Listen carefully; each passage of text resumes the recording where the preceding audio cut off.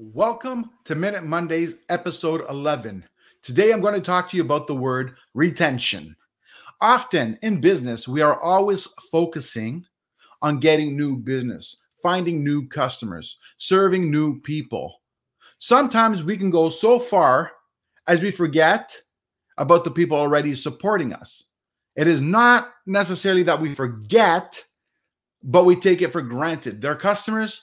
Well, keep them happy. They keep coming back.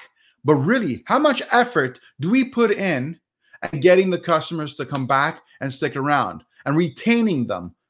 Coming from the word retention, retaining people, retaining customers. It is definitely a cheaper way and more reliable way to get people who are already used to using you and already happy dealing with you to come back and deal with you again.